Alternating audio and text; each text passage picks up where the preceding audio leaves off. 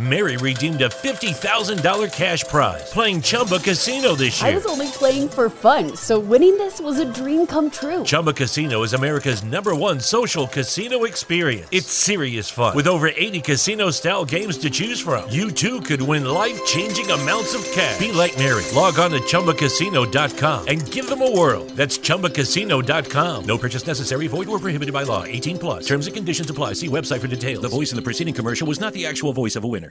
Drivers, start your engines!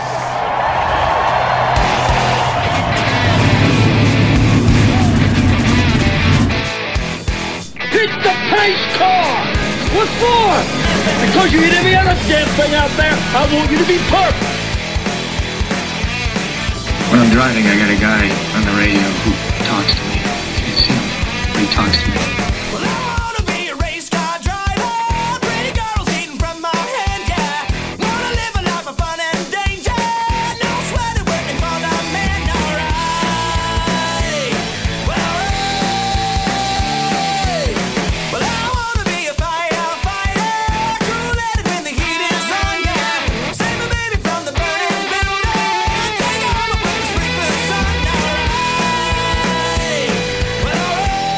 No, he didn't slam you, he didn't bump you, he didn't nudge you, he rubbed you. And rubbing, son, is racing. Hey, race fans, welcome to the Hoobazoo Radio Network. Welcome to another edition of Drafting the Circuits. My name is Frank Santoroski. I'll be your host for the next hour or more as we break down the Ford Championship weekend for the NASCAR Series and touch on all the other racing news in the world. Before we get started, let me introduce you to the panel I have tonight. My good friends Gray Warren and Richard Uden are both here with me. Gray, Richard, how are you? How you doing tonight? How you doing tonight, guys? Yeah, very good. Hope everybody else is good. All right, so Great. It's a long season in NASCAR coming to a head there in Miami. And sometimes the world is a cruel place where things don't work out and people are disappointed. But for whatever reason, this thing ended just as it should have. The guy that won the most races, the team that was dominant for most of the year, ended up winning the thing. And it's just a great Cinderella story for Martin Truex, who's had a long road to come to this point with much adversity between losing his ride with Michael Waltrip and nearly, going back to working on the piers in New Jersey to align himself with Barney Visser and Furniture Row Racing, aligned with Toyota. We know his struggles at home with his girlfriend Sherry's in a battle with cancer. Barney Visser is battling heart disease and wasn't able to make the finale. But just kind of everything just kind of aligned right there for Martin. Didn't have the best car at the end of the day, but he was able to drive a heck of a race and hold off a charging Kyle Busch and win this thing. It's just a really feel-good story for NASCAR after this long season. So, Gray, Richard, you guys have been following this thing all year long. You're both deeply involved in the sport, so I'll start with you, Gray. What are your thoughts on Mr. Truex, Furniture Row Racing, Toyota, and just this great cup they've won? Well, definitely, the feel-good story, like you said, and really deserving that they won it. They dominated the races all year.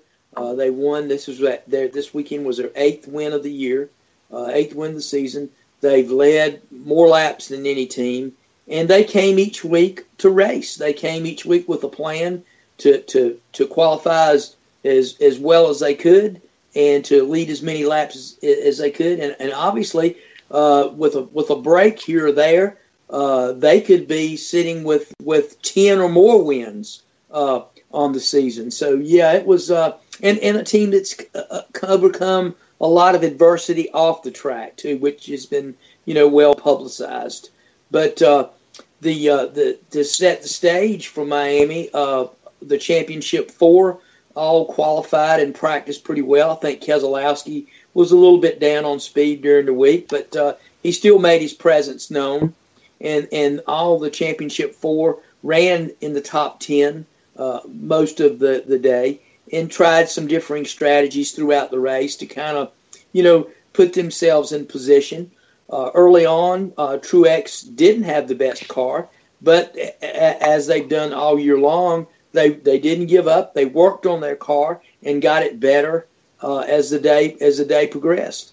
Kyle Busch's car, the 18, was probably the best car overall all day. There was a stretch in the race where the 4 ran pretty good.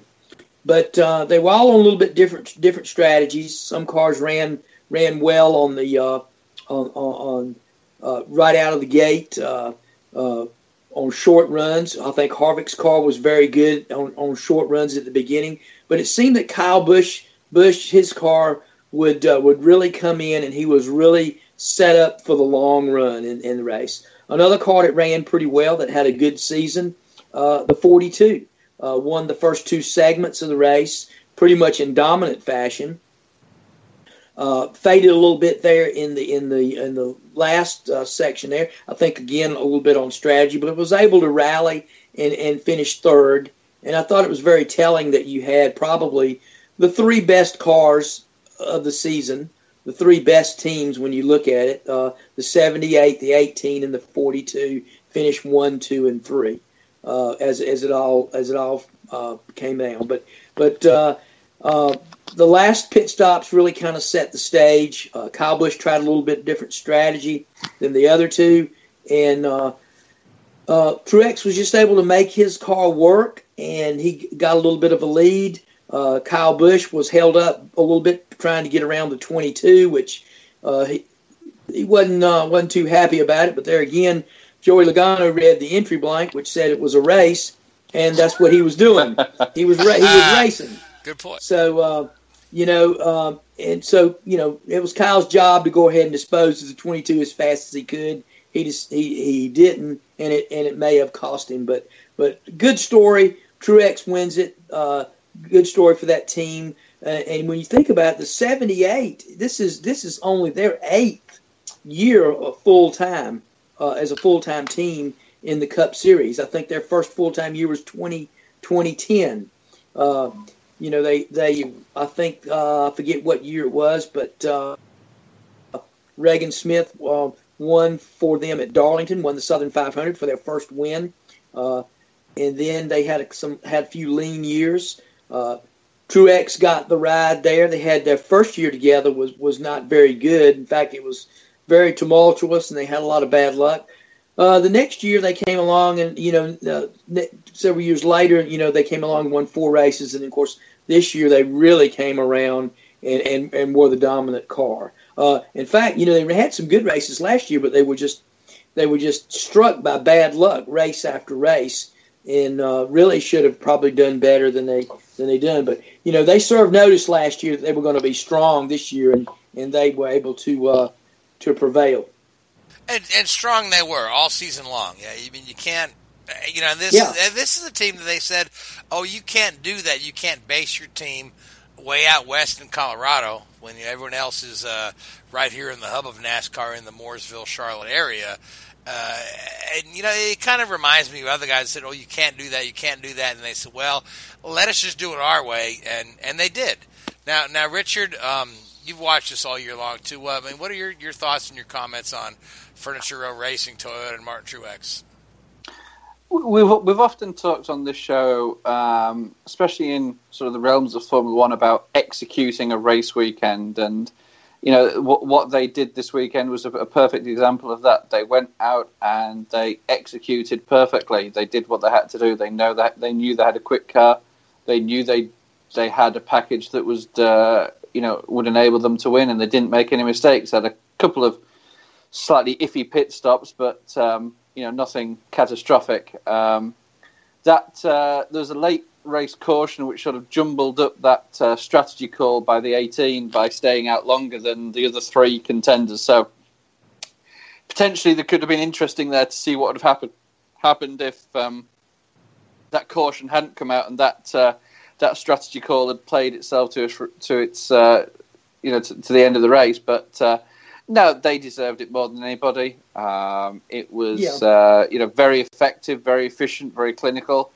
and I don't think anybody can genuinely knock what they've achieved there. I think one thing you hinted at there with them basing themselves out in Denver, Colorado, saying that you can't do that. Well, it'd be interesting to know how many people they have working for them that are not sort of diehard NASCAR employees. How many people that they've employed that have come in from outside of the sport, just to see and get an idea of how many, how many fresh ideas they've brought in. I think often it can be, oh great, well, we hire in people from other teams. Well, sometimes that's half the problem.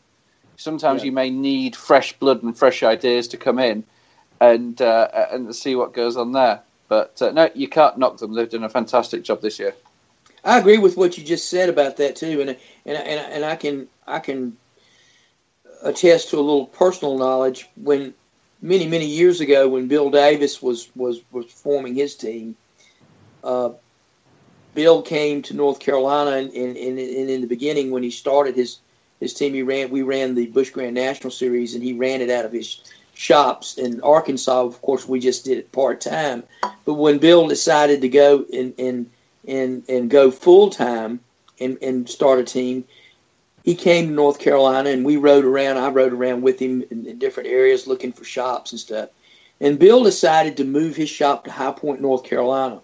And one of the reasons he did not want to be down in the Mooresville, Concord, or Charlotte area. He wanted to he wanted his race team and the things that he wanted to bring to the sport to be proprietary. And a lot of that is being segregated from the other teams. When you would go down to Charlotte and Mooresville at that time, most of the race teams were all located in one big business park. All that meant all the teams, they'd go to lunch at the restaurants around there, and they would intermingle. And really, stuff that you wanted to keep secret didn't stay secret, and things like that. And people would, and racing is a migratory sport anyway, and people would move around, for $50 to $100 more a week, and push their toolboxes literally down the sidewalk from one shop to another. And that's one of the things that Bill didn't want to get into. He wanted to kind of create his own identity in an area, and I think it worked very well for us. We were in High Point. The closest other shop to us was Petty Engineering in neighboring Randolph County, and then we had Richard Childress Racing on the other side in neighboring Davidson County.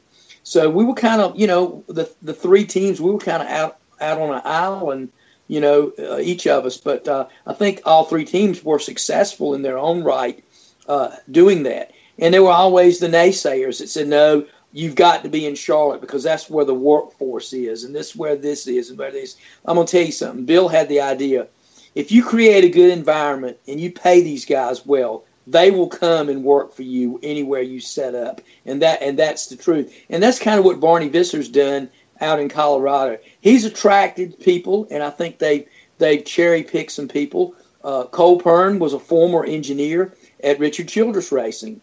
And a few guys that work for them are former RCR employees, and that was the tie-in because early on they were one of our alliance teams for several years. And so, but then they got other guys like Richard alluded to from outside of racing and brought people in where they could train them and indoctrinate them into the culture they were trying to create in their shop.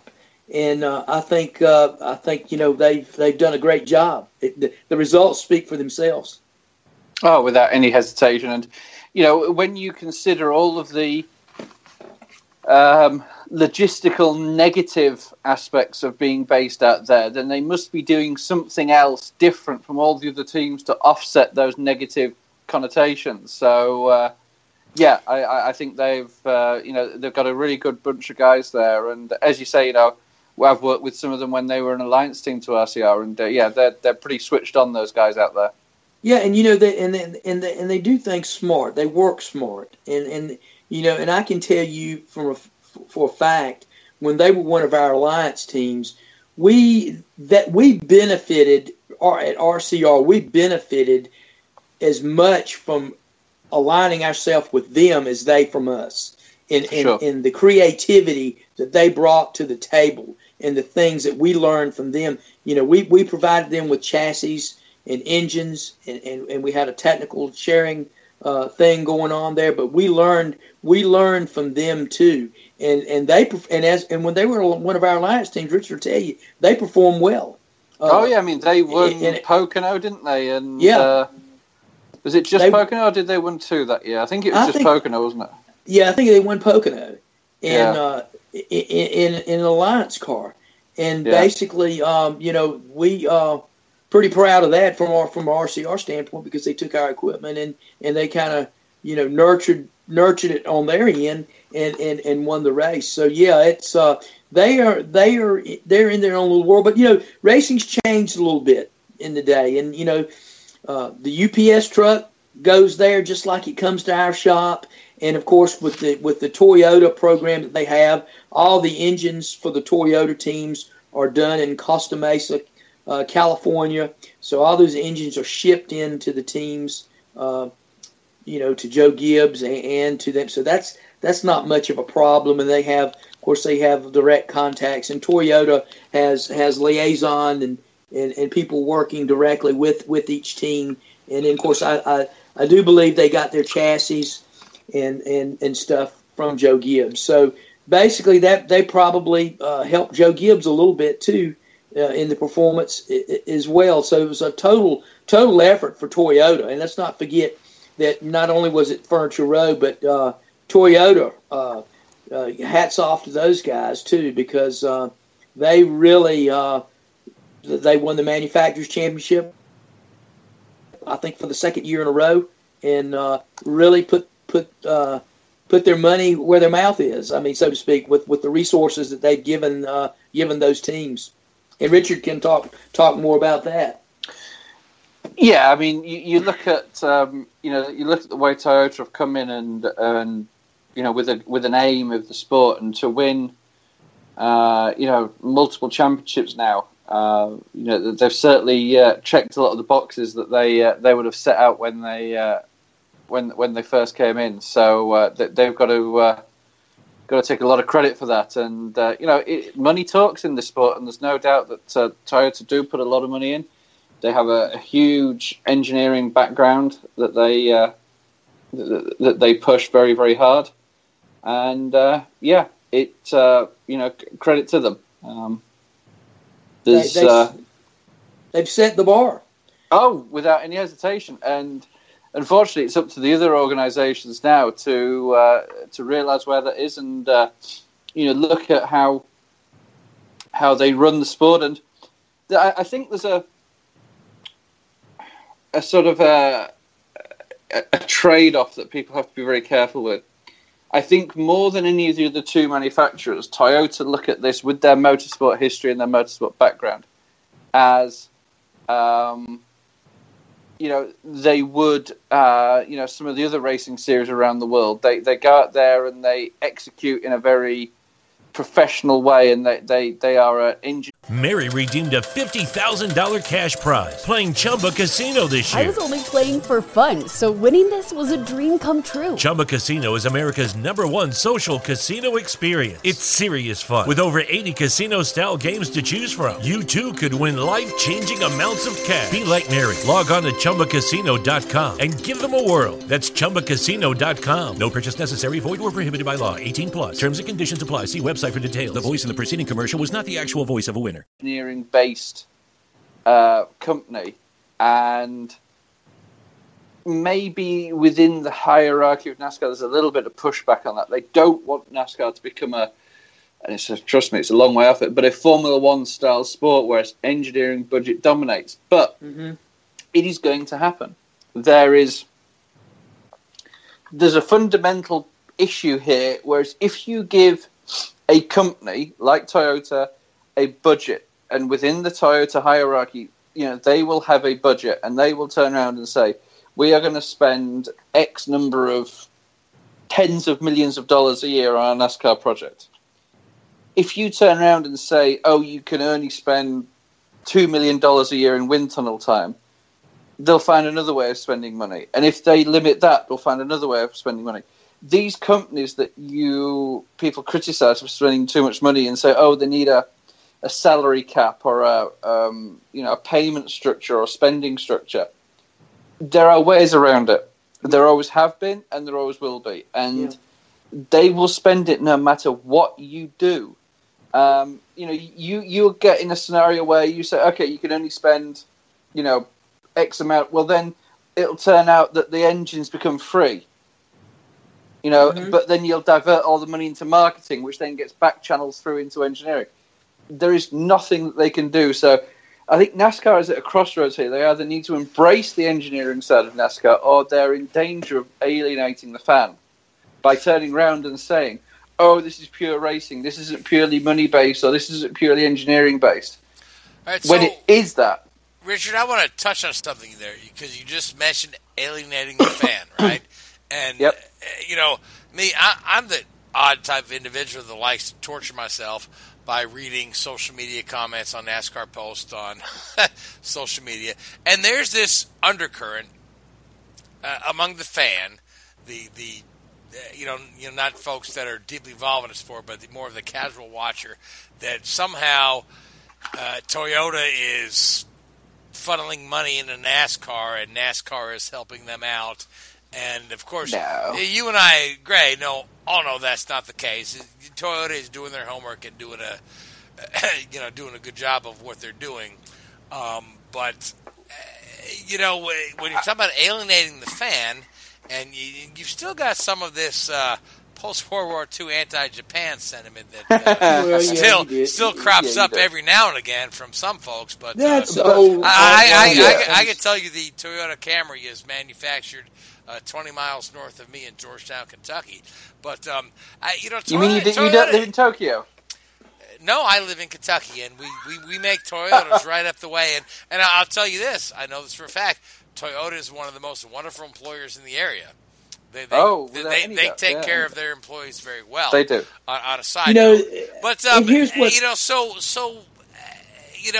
we've so there's people have seen the Toyota banners on the Daytona project, where they built the new grandstands, and there's a Toyota thing, and it's like, so Toyota's not paying NASCAR so much as Toyota has bought into the sport, and Toyota's done their homework. So, but you look what do we need to do to change public perception of this? Well, let me just talk to you about that, Frank. All these manufacturers have to pay NASCAR. Absolutely, yep. They all pay NASCAR. And Toyota paid NASCAR a bunch of money when they came into the sport, because that's what NASCAR does. That's how they operate. Ford pays them. Chevy pays them. Look at all the stuff. I mean, Caterpillar pay. All these sponsors have channel money into the sanctioning body. You go to the racetrack and you look at all these trucks that show up at the racetrack and safety vehicles and everything. You think NASCAR's gone and bought those things? Hell no. Toyota or Ford or Chevy or somebody has brings those manufactured vehicles into them. So NASCAR's all the time working their angle with the manufacturers, because they think it's their sandbox and it's their forum, and the manufacturers are going to benefit by racing in their forum, so they're going to have to pay to do it, and that's the way NASCAR looks at it. But I think that's part of the problem. Part of the problem is that some folks who just watch, and they're not involved, they believe that Toyota has paid NASCAR enough it's the same folks to guarantee the win, which is ridiculous, right? It's the same folks that come to you and say, well, so-and-so's a great little driver. So-and-so needs to put him in a car. Right. They don't understand. They're the same ones that when the driver they don't like wins, they say, well, that team always cheats. They don't have it. They don't have a sense of the economics of the sport. Not at all. They have a simplistic view of it, that this is the way it happens, and not just like, well, this guy's a great little driver. Somebody needs to put him in a car. Well, yeah, if he can come up and bring money to the thing, somebody will put him in a car. But nobody's going to just. It's the days of somebody just plucking a kid off out of a dirt track somewhere in Georgia and putting him in a car are long gone. Those days will never come again. I mean, in a lot of the things, it's just simple. I mean, economics and like Richard alluded to. It's an arms race, and it always will be among the manufacturers and the teams. The money they get, they're gonna spend it, every dime of it they can, to prevail in the sport. And it's no different than really it's ever been. I think it's magnified more now because there's more money out there, and people are grasping and embracing the technology. The stock car hasn't changed in 40 years. We're still running the same platform, basically, that we ran 40 years ago. It hasn't changed. The front suspension is based on that of a 68 Chevelle. The rear suspension is based on that of a 65 Ford Galaxy with Chevrolet truck trailing arms. That's a given. But what happens, and the problem that you're seeing is, as Gray mentions, everything's so, basically antiquated, for want of a better word, in these cars. But we've embraced the technology to understand exactly what we're doing now that we did not have years ago. So all of the what you'd call the low-hanging fruit in terms of technical development has gone. The really simplistic things that a half-decent engineer with, a good concept of vehicle dynamics can work out without the need for these advanced simulation tools and without the need for these, complicated algorithms and wind tunnel time and stuff like that. They've worked it all out. So all of those are gone.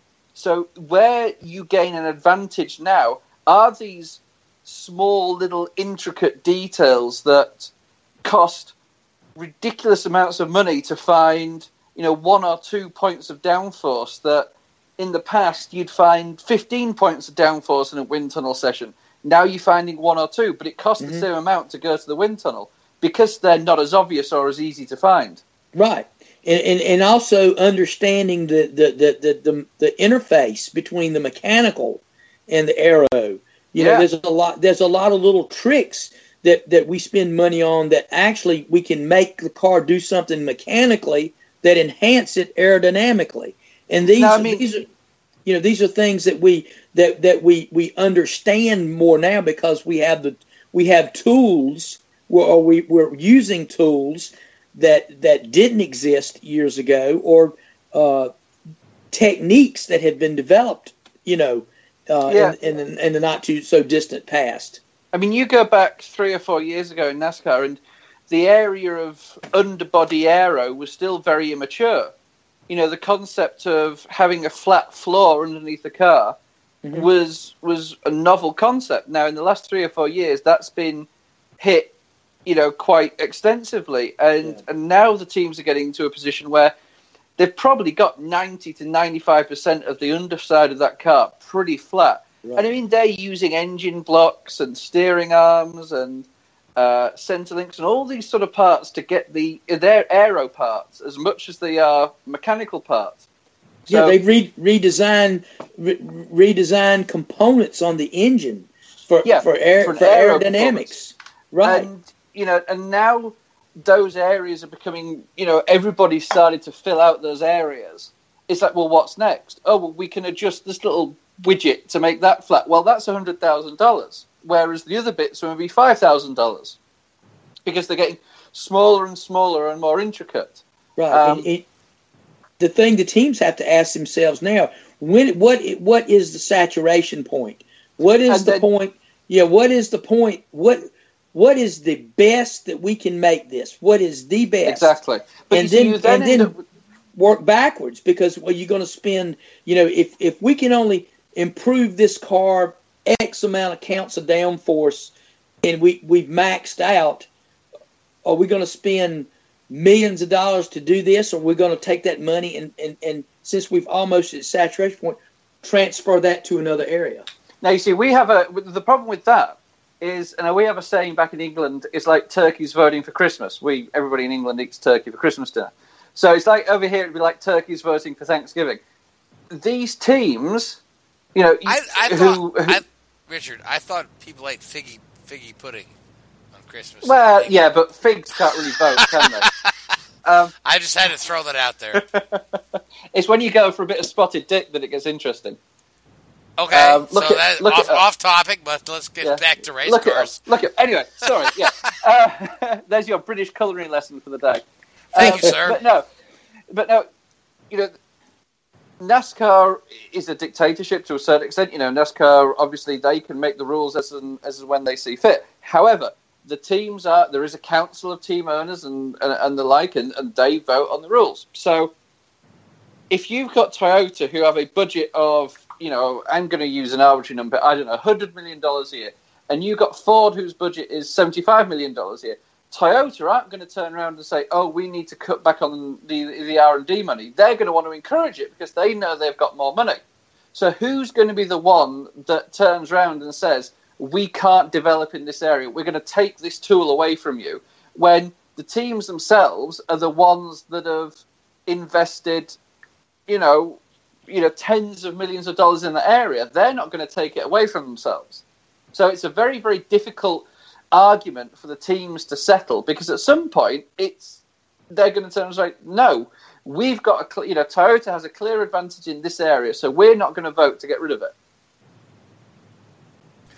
It's a good point, you know, and you know, even to the point of Mr. Brad Keselowski, who was one of the three that did not win the thing. Well, he was one of the 39 that didn't win it, wasn't he? Well, he was one of the three eligible that didn't win. Yeah, you're right. But he chalked the thing up to manufacturer advantage. You know, Kyle Busch chalked it up to Toyota chalked it up to Joe Logano's fault. But you know, Keselowski, you know, mentioned the manufacturer advantage, and he said it earlier in the season that, you know, Toyota has the manufacturer advantage, and, you know, Keselowski said, Chevrolet's got a new car coming out, and Ford's going to be another year with their new car, so they're probably going to have to sit and lose for a whole year. But, you know, I guess it is what it is if your manufacturer's behind the curve there. But no, it's because, listen, they've done their homework. They've done their homework. Of course, yeah. They've spent the money to do it. What that does is they've set the bar. It's Ford and Chevy's deal now to either put up or shut up. You know, you've got to keep up. Yep. Let me. NASCAR does everything they can to do to put us in a box and create parity. These cars, we use a common template on these cars now. The common overall template, the silhouette or the greenhouse, is the same. They use the same template to measure all these cars. Each car has their own identity kit for the front and the rear. So these cars blow the baseline car that they present to NASCAR, Ford, Chevy, and Toyota, in the wind tunnel. They blow similar numbers, the baseline car.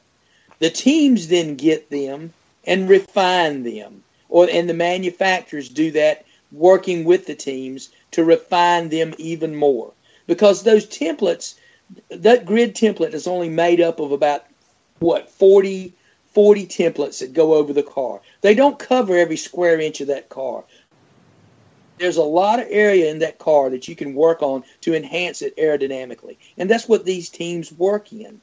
They also put these teams in a box when it comes to engines. That's why stuff has to be approved a year or more in advance before we can, we have to use that approved part.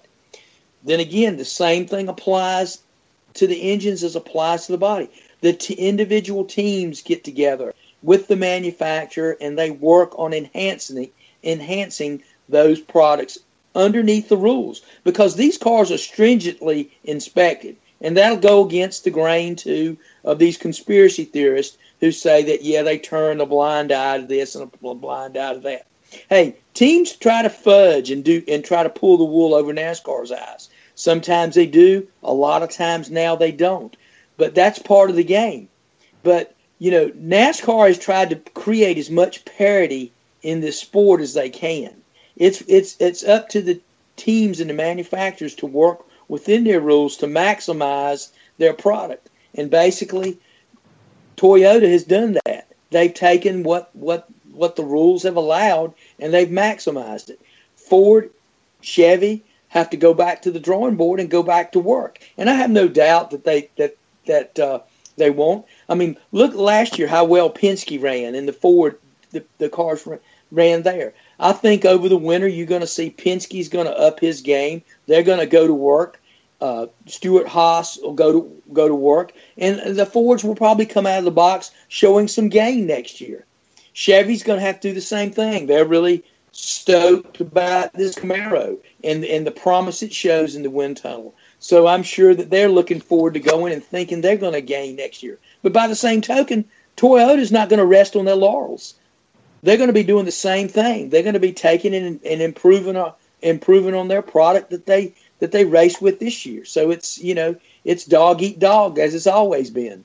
But you go back to the old days when before there was the common template and the rules were less designed for parity. We'd go to Daytona every year, and the Fords, the Chevys, all the manufacturers, the Dodges, they all had distinctively different looking cars. And the cars would show up at the test sessions in January, and test. And teams would sandbag.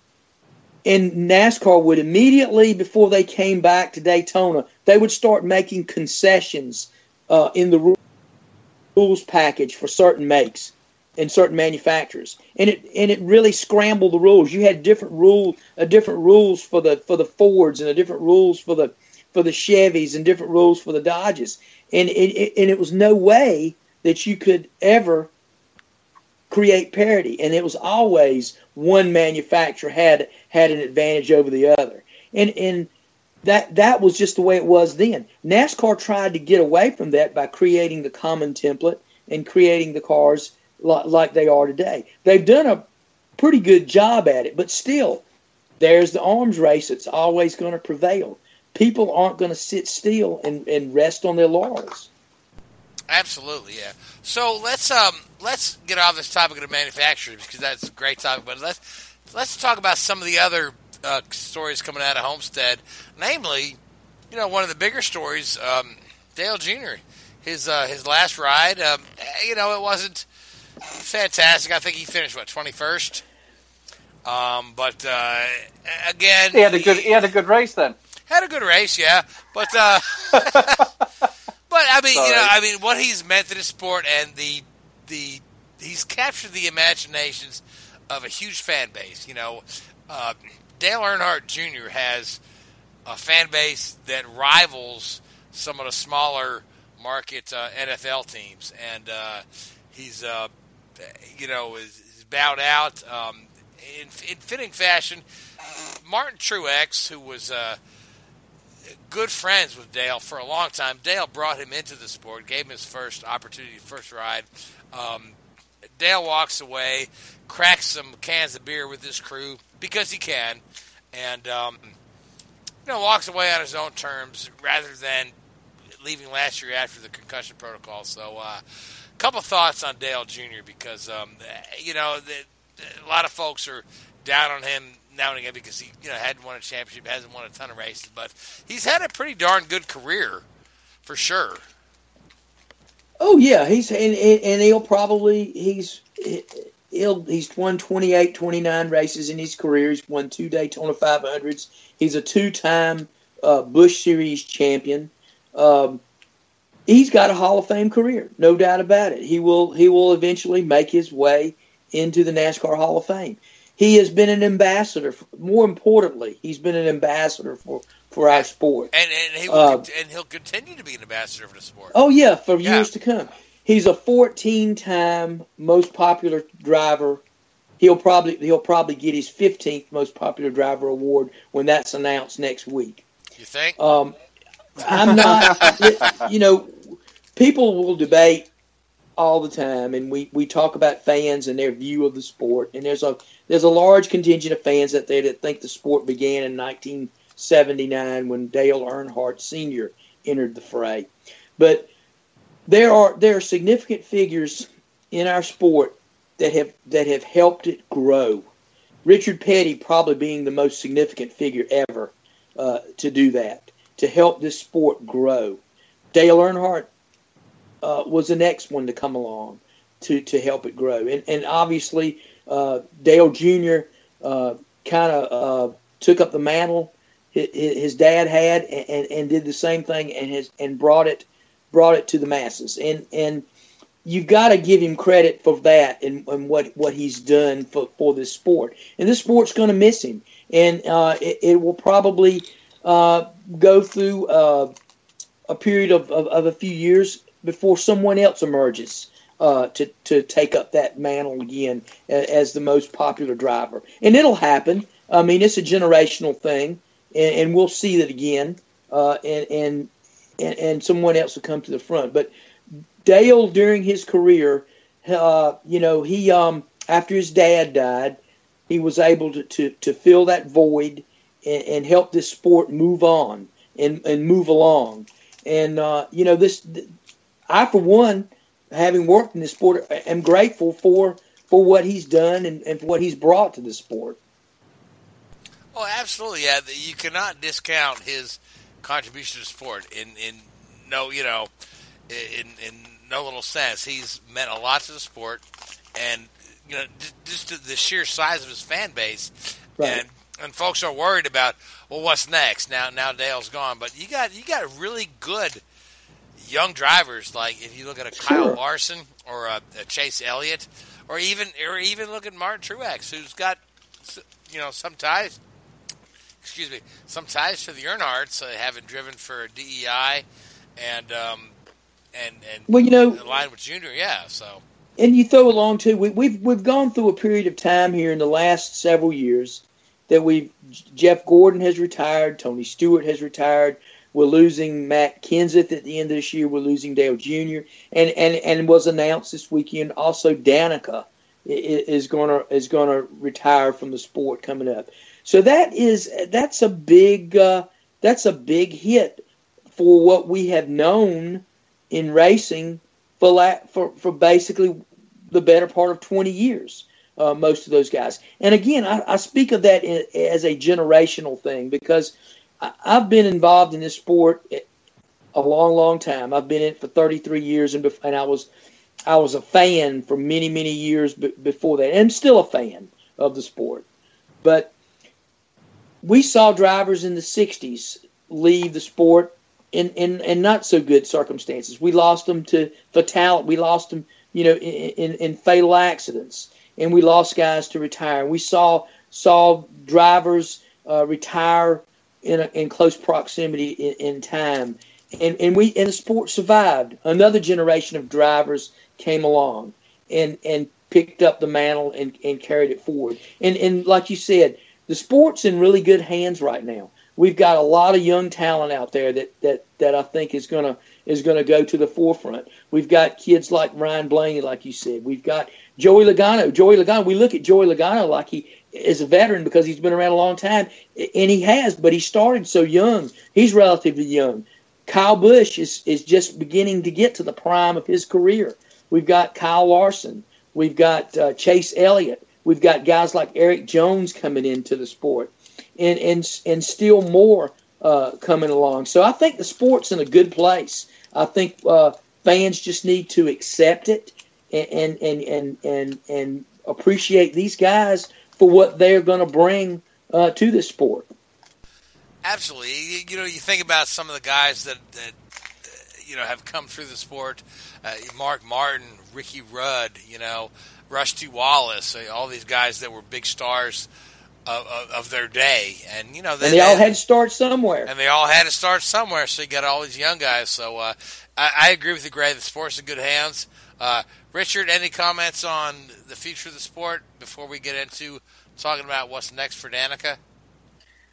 The only minor comment on some of these guys that you mentioned as the future of the sport, and I mean, from a talent pool, I think it's pretty immense. Some of the drivers we've got coming through. I mean, you just look at who Hendrick are picking up next year. I mean, Chase has done a couple of seasons, but he's still pretty, early in his career. To have William Byron, Chase Elliott, and Alex Bowman there. I mean, there's three precocious talents there. You're not going to find much better than that. But my only comment would be, you look at Dale Jr. and he can talk to anybody. He's got the, for want of a better, the gift of the gab. He can talk all day long. You don't get that with some of these guys. They're very sterile. They're very bland. And I mean, sometimes you listen to Chase Elliott in an interview and it's like, oh my goodness me, spit it out, lad. Yeah. Say something that engages the fans. Yeah. You're not going to, you could see Dale Jr. go into the crowd, grab a beer out of a cooler and drink with some of those guys and just talk for hours about nothing. Yeah. Chase would have to... He was an everyman, yeah. Yeah, exactly. And, I struggle to see where that's coming from now, especially with a lot of these guys coming through who have had that, this isn't being disrespectful, some a slightly more privileged background who expect, they have their entourage with them and they have their yes men and they have their PR people and, they're disconnected from the normal fan. Yeah. And that's my only concern about these people, that, the future of the sport. And I agree with you to a degree. Some of that is it. I think one of the kids that I think is going to be more like Dale is Ryan Blaney. Ryan Blaney has that same quality as Dale does. He's very, he's just a regular guy. He interacts well with the fans. He talks well. He's a fun-loving guy. You know what I'm saying? And he projects that image where a lot of the other guys are more buttoned up, more homogenized, if you will. Yeah, and I think that's something that they will find their way a little bit as they go. We'll see what happens. But what you said about the guys kind of use it as a segue into the next thing. We talked about some of the young guys, and we can also kind of use that to talk about the Xfinity championship and the truck championships that were decided this weekend at Miami. Also, we had young guns prevail in those series. William Byron in the Xfinity, Rookie of the Year, won 3 or 4 races and the championship. And then we had Christopher Bell win the Truck Series championship, and he won 4 or 5 races in that series and was able to win. So these are young guys that are coming and going to be names in the future as well. And obviously, we're going to see William Byron graduating rather quickly up to the Cup Series next year. So yeah, it's a youth movement in NASCAR right now. Yes, absolutely it is. Yeah. So we'll see. William Byron is going to be in the 24 next year, right? Because they're going to move the number. He's taking over Casey Cage right in the 5, but they're going to renumber 24. They're just going to swap numbers. Yeah. And Chase Elliott's going to take over his dad's old number. Number 9. The Bill's number 9. Yep. And then you've got other guys out there. And I believe, if I read it correctly, Roush is doing a driver development thing where they got Austin Cindric in there and a couple other guys, and they're going to rotate the number 60 car in the Xfinity. Yeah, I haven't heard. I'm not. We're missing Seth tonight, and he could probably bring us more up to speed on that, and we'll have to get him to kind of help us with that next week. Right. And by the way, I want to wish Seth a very happy birthday. Seth, good for him. Roush Racing has announced a driver development program where they're going to take a couple of these guys from the trucks and late models and rotate them through the season in the Xfinity car. And one of those kids is Austin Cindric, who's son of Tim Cindric, who's the president of Penske Racing. And Austin was pretty good in the trucks this year. He's had a couple of He made it to the championship 4. Made it to the championship 4. Yep. Pissed off Christopher Bell in one race. So it was a good season. It was a very good season, yeah. So, and he's had a couple of runs in Xfinity as well. So those are all young guys coming up through the sport who are going to fill all the voids left by all these other guys leaving. Because Jimmy Johnson doesn't have that many years left either. He'll be the next one to bow out before you know it. So I think I heard somewhere he's got 3 years. I think he's going to do 3 years. And that's it. I heard that same thing, Richard. I think I heard leading up to the final race that 2020 will be his last year in Cup. Is what I was hearing. So which makes sense. 2020 got 18, 19, and 20. So 3 years, and he'll hang up his helmet. And I think, like I said, we've all alluded to Jimmy signed his last big contract, as have a lot of these drivers. And we talked about this several weeks ago. There's a new business model coming with in NASCAR with how things are going to be done. We've been talking about manufacturers spending money and this kind of thing, but also the car owners and the money that they're going to have to spend from sponsors is going to change a little bit. We've talked about that. That's going to be affected by dwindling TV ratings and dwindling attendance. So this sport's going to be under a little bit of an adjustment to some degree, and I think drivers, where it's been more of a driver's market for the last 20 years. The pendulum's going to swing back a little bit to where it's going to be more of an owner's market, and we're going to see probably talent come into this sport a little quicker than we have in the past, and these guys are going to come in because they'll be more affordable to the owners. So that's something we'll need to look for in the coming years as well. Yeah, and along that note, it's like we've been talking about Kurt Busch all year long. It was like announced months and months ago that his option was not picked up by Stewart-Haas, but at the same time, Stewart-Haas said they intended to retain Kurt Busch.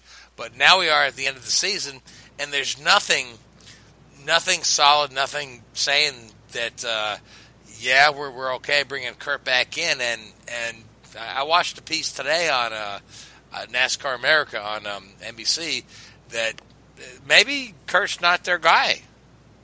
You guys hearing anything about that? Or no, just still as the 41 is an open seat, as is the 27. The only thing that we know that was really confirmed, and it was confirmed, I think, before we went on the air last week, that the 10 seat has been settled on, and that's going to be Eric Almirola in the 10 car that Danica's vacating, and that brings us to Danica. And let's talk about Danica. Yeah, and her announcement last week, where she has obviously there's not a ride on, immediately available on the horizon for her, probably due to not being able to put a sponsor package together to put her in it in one of these open rides. So Danica has probably decided, somewhat reluctantly, that she's going to call it quits after next year, and she announced that she plans to run the Daytona 500 and the Indy 500 in 2018 and hang up the helmet. And the interesting thing there is that she doesn't have a ride or a sponsor confirmed for either one of those races. Now, Hey, I'm going to do the Daytona 500. Anybody else going to do it with me? I'll change your tires, but don't guarantee I'll get. If I get 4 out of 5 lug nuts, that'd be okay. That'll be fine. I think. So I honestly think the undercurrent thought is that Chip Ganassi is maybe behind this, but Chip confirmed. Well, I heard Penske might be behind it. Yeah. No. Penske. I heard Penske. No, Penske confirmed that he wishes Danica well, but there's no room on his team for her. Yeah. But, Mike Hull, who is Chip Ganassi's chief engineer, Yep. He pretty much said there's no room for Danica on their team either. Andretti Racing said there's no room for Danica on their team, but they wish her well. So, which leaves, as far as for the Indy 500, perhaps Schmidt-Peterson Motorsport, who had that little deal with Didier Camels fall through, there could be a spot there for her. What do you think? Perhaps, what do you think? Perhaps if you had to lay odds on her being in the Indy 500 next year, if she's putting it out there, the odds are good. She's going to somebody's going to come up with a ride, and it'll be funded. Yes, if it's funded. Yep. But she's not. And I tell you what, she's not going to be. She's not going to be in a Penske. She's not going to be in an Andretti car. She may be in a Ganassi car because those guys are a little cagey about saying what's going on. But Mike Hull is saying no. Chip Ganassi is saying, yeah, we talked to her. So I don't know. But well, I think she's apparently there's something going on. Well, worst comes to worst, the IndyCar series will throw some money at just to get the gimmick. But I'd love to see her. Event. She may be in a Dry and Reinbold car. As a teammate to Sage Karam. But I'd like to see her in a top car. But for her to just say, "Oh, I'm going to run Daytona and Indy," without a rider, without a sponsor to announce, she must know something. That's my feeling. She knows something, and there's something brewing out there. And obviously, for Danica to do a one-shot race at Indy 500, in the Indy 500, which, that's going to be a big deal in itself if she goes to Indy and tries to make the show. That's going to be a big media splash. It will. It'll create a lot of attention. It'll be good for Indy. Let's face it. It'll be good for the Indy 500. It'll be good for IndyCar. Absolutely. Yeah. Just like Alonso going last year, it'll be big. It'll be big news. So yeah, I think a lot of people will probably be in on that deal, and they'll make that deal happen. So like I said, she must know something. I don't think she'd just get up there and throw that out. So something's going on. Somebody will work out something and get her in a car for Daytona, which, obviously that if she can come up with a sponsor for one race, which, there's lots of people out there in this day and time that'll make that happen for her. So, but yeah, I wish her luck. I think, she's just at a crossroads now. Looking at it, she's 30. How old is she? 35. Is that correct? 35, 36? Yeah, somewhere right around there, yeah. And I'm sure, she, at some point in time, she's probably serious about, settling down, getting remarried, and possibly starting a family, So, that's all those things, have a shelf life, and you gotta, she's at that point now. She's got to start thinking about things like that. You know what? I was at the 2005 Indy 500 when Danica was a rookie, and she qualified on the front row and she led late in the going. I've never heard that place explode so much with applause and screams as when she took the lead late in the going. Mind you, history will tell you Dan Weldon won that race, and Danica was on the cover of Sports Illustrated the next day. So Danica's good for the sport. She's good for Indy. I've met Danica a couple times. I like Danica. I'd love to see her get one more shot in an IndyCar. She's going to be rusty as hell, though, after, 5-6 seasons in NASCAR? Oh, somebody will put her in a seat, and she'll knock no. Somebody will put her in a seat, no doubt, but I'm just... She'll knock some of the dust off. She'll knock the dust off, yeah, so... But, good on her if she gets it all together and runs those two races. It'll be a nice send-off to her career. But, the poor guy who got a quiet send-off to his career was Matt Kenseth. Yeah, so but, it was just kind of lost in everything else that But that's totally in character of his career. Yep, yeah, he's been kind of the quiet guy. Yeah, he's the guy that won the championship on one win, and that started the chase. Terrific Consistency. But he's another Hall of Famer. 39 wins, 39 Cup wins. 39 Cup wins, Daytona 500. That's pretty good. 39 Cup wins and 2 Daytona 500s and a Cup championship. That's Hall of Fame credentials all day long, and he'll definitely probably be a first ballot inductee. No doubt about it. But there again, he was never flashy. Just a work. He'd come in and give you a workmanlike job, do his job, win races. He was talented, and he did it. But he didn't. He wasn't one to, be on the out front of the camera and all that. He just came to the racetrack. He did his job. He was a racer, and so he's kind of going out like he came in. Yeah, and one interesting note on Kenseth, because he won race just a couple weeks ago, he's the only guy that has won a Winston Cup race, Nextel Cup race, Sprint Cup race, and a Monster Energy race.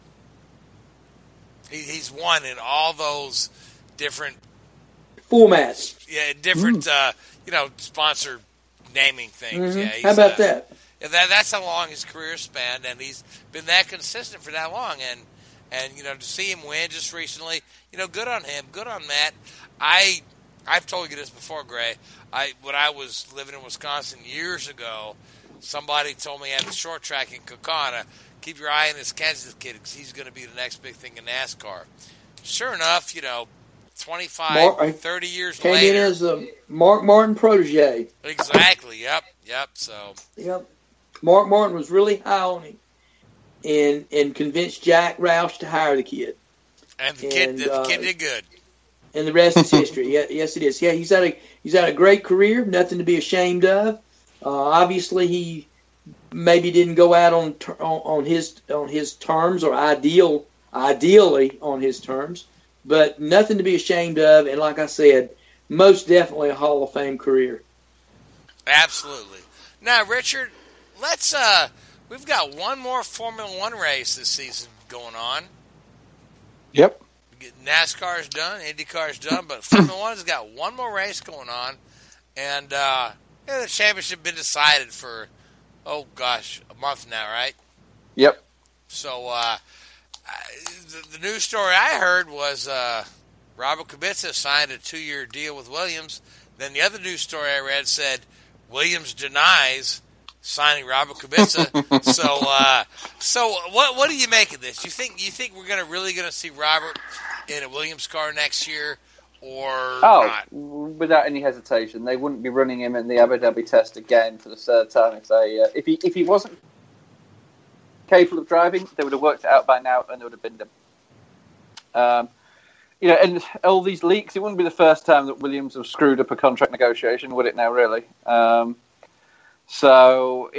firmly believe that he signed a deal for them. There could be some clause in there, depending on how he does in Abu Dhabi. It could be one of these stupid things that the contract doesn't actually become active until the 1st of January, so therefore Williams says, the contract's not, whatever. They have these weird ways of getting out of actually confirming things that they don't want to confirm. I think he'll be there. I think he'll be good. I think he'll do well. I think it's a great move for the organisation. As an organisation, Williams is they've had this sort of cyclic sort of existence over the last 10 years or so. I mean, you go back to 2012 when they won in Barcelona, and they had Maldonado had some good results and probably could have done even better if he'd kept the thing on the track and not driven into people on a few more occasions. And then they lost the way a little bit there for a few years when the Renault engine sort of dropped off the chart a little bit there, and then you saw them come back with the Mercedes engine deal and the Martini branding, and then had a couple of good years there. And now they've dropped back a little bit. I think this, Kubica coming in could be the sort of shot in the arm that team needs to push it back up against, push it up past, the likes of Force India and some of those teams that have been beating it, but arguably they should be ahead of. Yeah, and as you and I have talked about, speaking of, they've landed they've set their future on Lance Stroll, who's, he's got some talent, yet to be seen, but obviously his family is helping fund the team, and to have a guy like Robert come in there to mentor this young kid who's just learning the sport. Roberts knows the intricacies of the sport. He knows the tracks, and he was one of the best out there. And he wasn't in the best car all the time. So I think that's a win-win for Stroll and his family and his thing there. Sure. Just to have a little mentor right there. Yeah, and as you say, it gives an opportunity for Lance to learn from an experienced driver. I mean, and goodness me, if Kvyat went in there, hey, Lance knows how to crash all by himself. He doesn't need anybody else helping him. Well, Lance and Dandy could, crash into one another. Exactly. And just, give the engineers, and the mechanics lessons on how to put the cars back together. Yeah, it was... I don't know if anybody remembers this. Look this up on YouTube. There was, I think it's Pastor Maldonado, the first year he was with the Renault team after he left Williams, or Lotus, or whoever it was at the time. And it was at one of the early races in the year. I'm going to say it was the Chinese Grand Prix. And he crashed getting into the pit lane. And at the time when he crashed, they were the TV was showing a camera from inside the Lotus garage with all the mechanics watching the TV as he crashed on the entry to pit road. And one of the mechanics just turns around and gives this fantastic look to the camera. It's brilliant. You just couldn't make it up. It was priceless. And Kvyat's almost getting that sort of Maldonado-style reputation. And I think Kubica's a far better pick for that seat. Yeah, so now what do you think for Danny Kvyat's future? Because is that the end of the line for him? I think so. I mean, he's been fired by Red Bull 3 times. You thought they'd get the idea by now, wouldn't you? He's done. Pure and simple. You seem like a Dale going to IndyCar if he, brings some money to the table? Yeah, maybe. He'll bring some money in there. Visa may be an issue for him, but I'm sure he'd get that sorted out. Or, sports cars or whatever. Or you think he could do the World Endurance. Look, what we've got to be, and I hate myself when I do this, but everybody sits around and criticises these drivers. Jeez. They are 10 times, 100 times the driver you or I are. So it's very easy. Oh, exactly. He made it very, very easy to sit here and say, so and so's a terrible driver. No, he's not. He is a damn good driver. Is he in the world's top 20? Sorry, chap, you're not. He's just not. He's a good driver, but he's not. He's not in that league of F1 drivers, I'm afraid. And he'll go somewhere. He'll have a good career in World Endurance or IndyCar or DTM or V8 or whatever he chooses to do. But Formula One, no. Just unfortunately had his chance. Not his deal, I'm afraid. All right. So speaking of Formula One, it looks like Gasly and the kid from New Zealand, his name escapes me right now. Help me out. Brendan Hartley. Brendan Hartley are going to be solid for that lineup for next year. Is that what you're hearing? Yes, yeah. I think those two have been confirmed. Which again, Brendan Hartley. I mean, that's a left field pick there. I mean, it really is. I mean, he was part of the Red Bull Junior team. I'm going to say 8-10 years ago, something like that, and just didn't. Was again a quick driver coming through the junior categories and just. Didn't really make the grade, and off he went to do, endurance racing, and right place, right time with coming in to replace Sainz there. I mean, wow, who? I mean, all of his Christmases came at once right there, didn't they? Good luck to him. No, good for him. Yeah, this guy, he was like pegged to be Scott Dixon's teammate at Ganassi Racing in the IndyCar Series, and suddenly he's got him Formula One ride. So he's like, sorry, Chip. So see you later. But I hope that works out for him. He's done well in sports cars. So yeah. But anyway, gosh, we're up against the clock here. Are there any more final thoughts we have for tonight? I'll go around the table. I'll start with you, Gray. Oh, well, there's really no final thoughts this weekend. It's no racing this weekend other than the F1 race. And that's not really racing, is it? It's going to be procession at Abu Dhabi. Let's be honest. But at least it'll be cars. at least it'll be cars, and we can finish off the season watching that, and then we go into the off season. And of course, we've got the Cup banquet coming up, which I don't think anybody really watches much of that anymore. But nothing really, no news will come out of it. Championship's already been decided, and all they'll do is pass out checks and stuff like that. And none of them have my name on it, so I really don't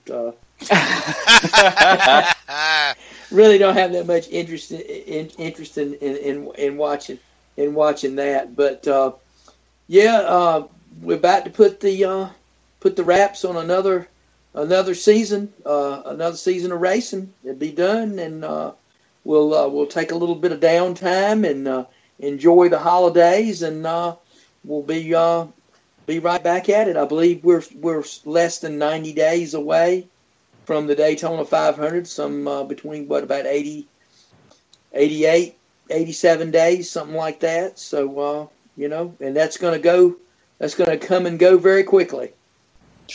And in between there, we've got the Rolex 24, where Fernando Alonso. Yeah, we'll be excited about that. That'll probably be about the time. Be about the time we probably go back on the air from our winter hiatus. Yep, absolutely. So, Richard, final thought for the evening? Probably the first time in about 40 weeks that we won't be saying Truex is going to win this weekend. Okay. But actually, he probably will. He'll probably get a drive in a Formula One car and just go and win that race as well.